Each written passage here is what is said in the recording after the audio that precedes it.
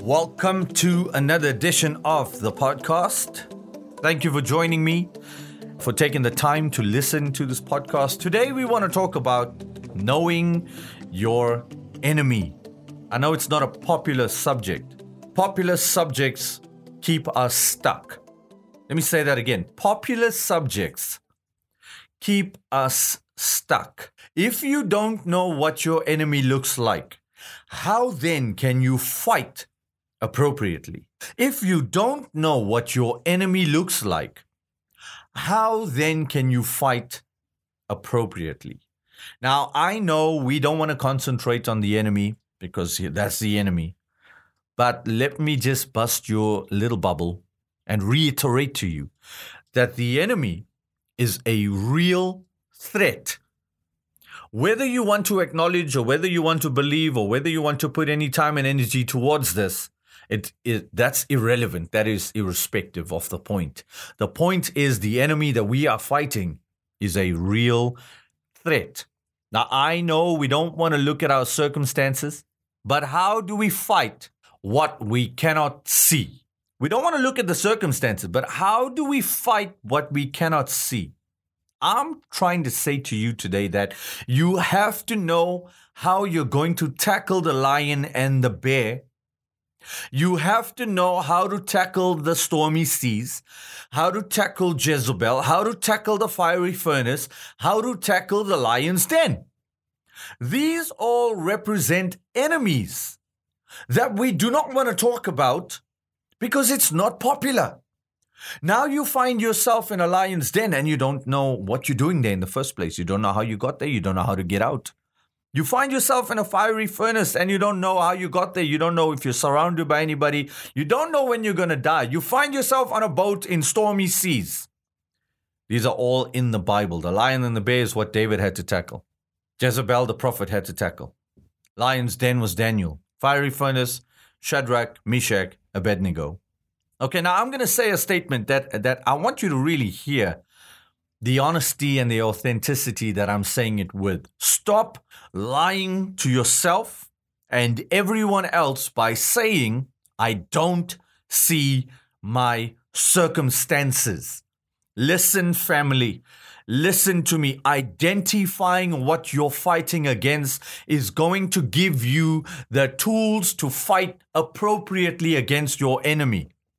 If you cannot identify your circumstances, then you cannot fight appropriately. If you cannot see, I have an unforgiveness problem, then you cannot tackle unforgiveness. If you cannot see, I have an anger issue, then you cannot tackle anger. I hope I'm driving my point across to you. Your circumstances, you can see them. I need you to admit sometimes, admit this, admit that they're huge. Admit that it looks impossible right now. Admit that it is daunting. Admit that it keeps you up at night. You go to sleep tired. You wake up tired. You're not resting. Admit it. Once you've identified, now we can overcome. Listen, family. Matthew 11, verse 28 to 30. Matthew 11, 28 to 30. Go and read it. Jesus said, "Come to me all who are weary, and I will give you rest." Now, how can you go to Jesus who instructs you to come to me if you are weary, if you cannot even admit to yourself that you are weary? The solution is come to me all who are weary, and I, Jesus, I will give you rest. If we cannot admit to ourselves that we are weary and that we need rest, then we will not use the solution of come to me and I will give you rest. Sometimes we have to get to the place where we say, I'm weary. I am weary. I am tired. I need rest. Now that you can identify with the scripture as the weary one that Jesus talks about, look at what the word says. Same scripture, verse 30. My yoke is easy and my burden is light. My yoke is easy and my burden is light. Jesus wants to be the one to do the heavy lifting. For those of you that don't know what a yoke is, if you Google the word yoke, it's not the egg yolk. It is an instrument where they tied two oxen together to pull in a certain direction when they plowed the land. It's called a yoke.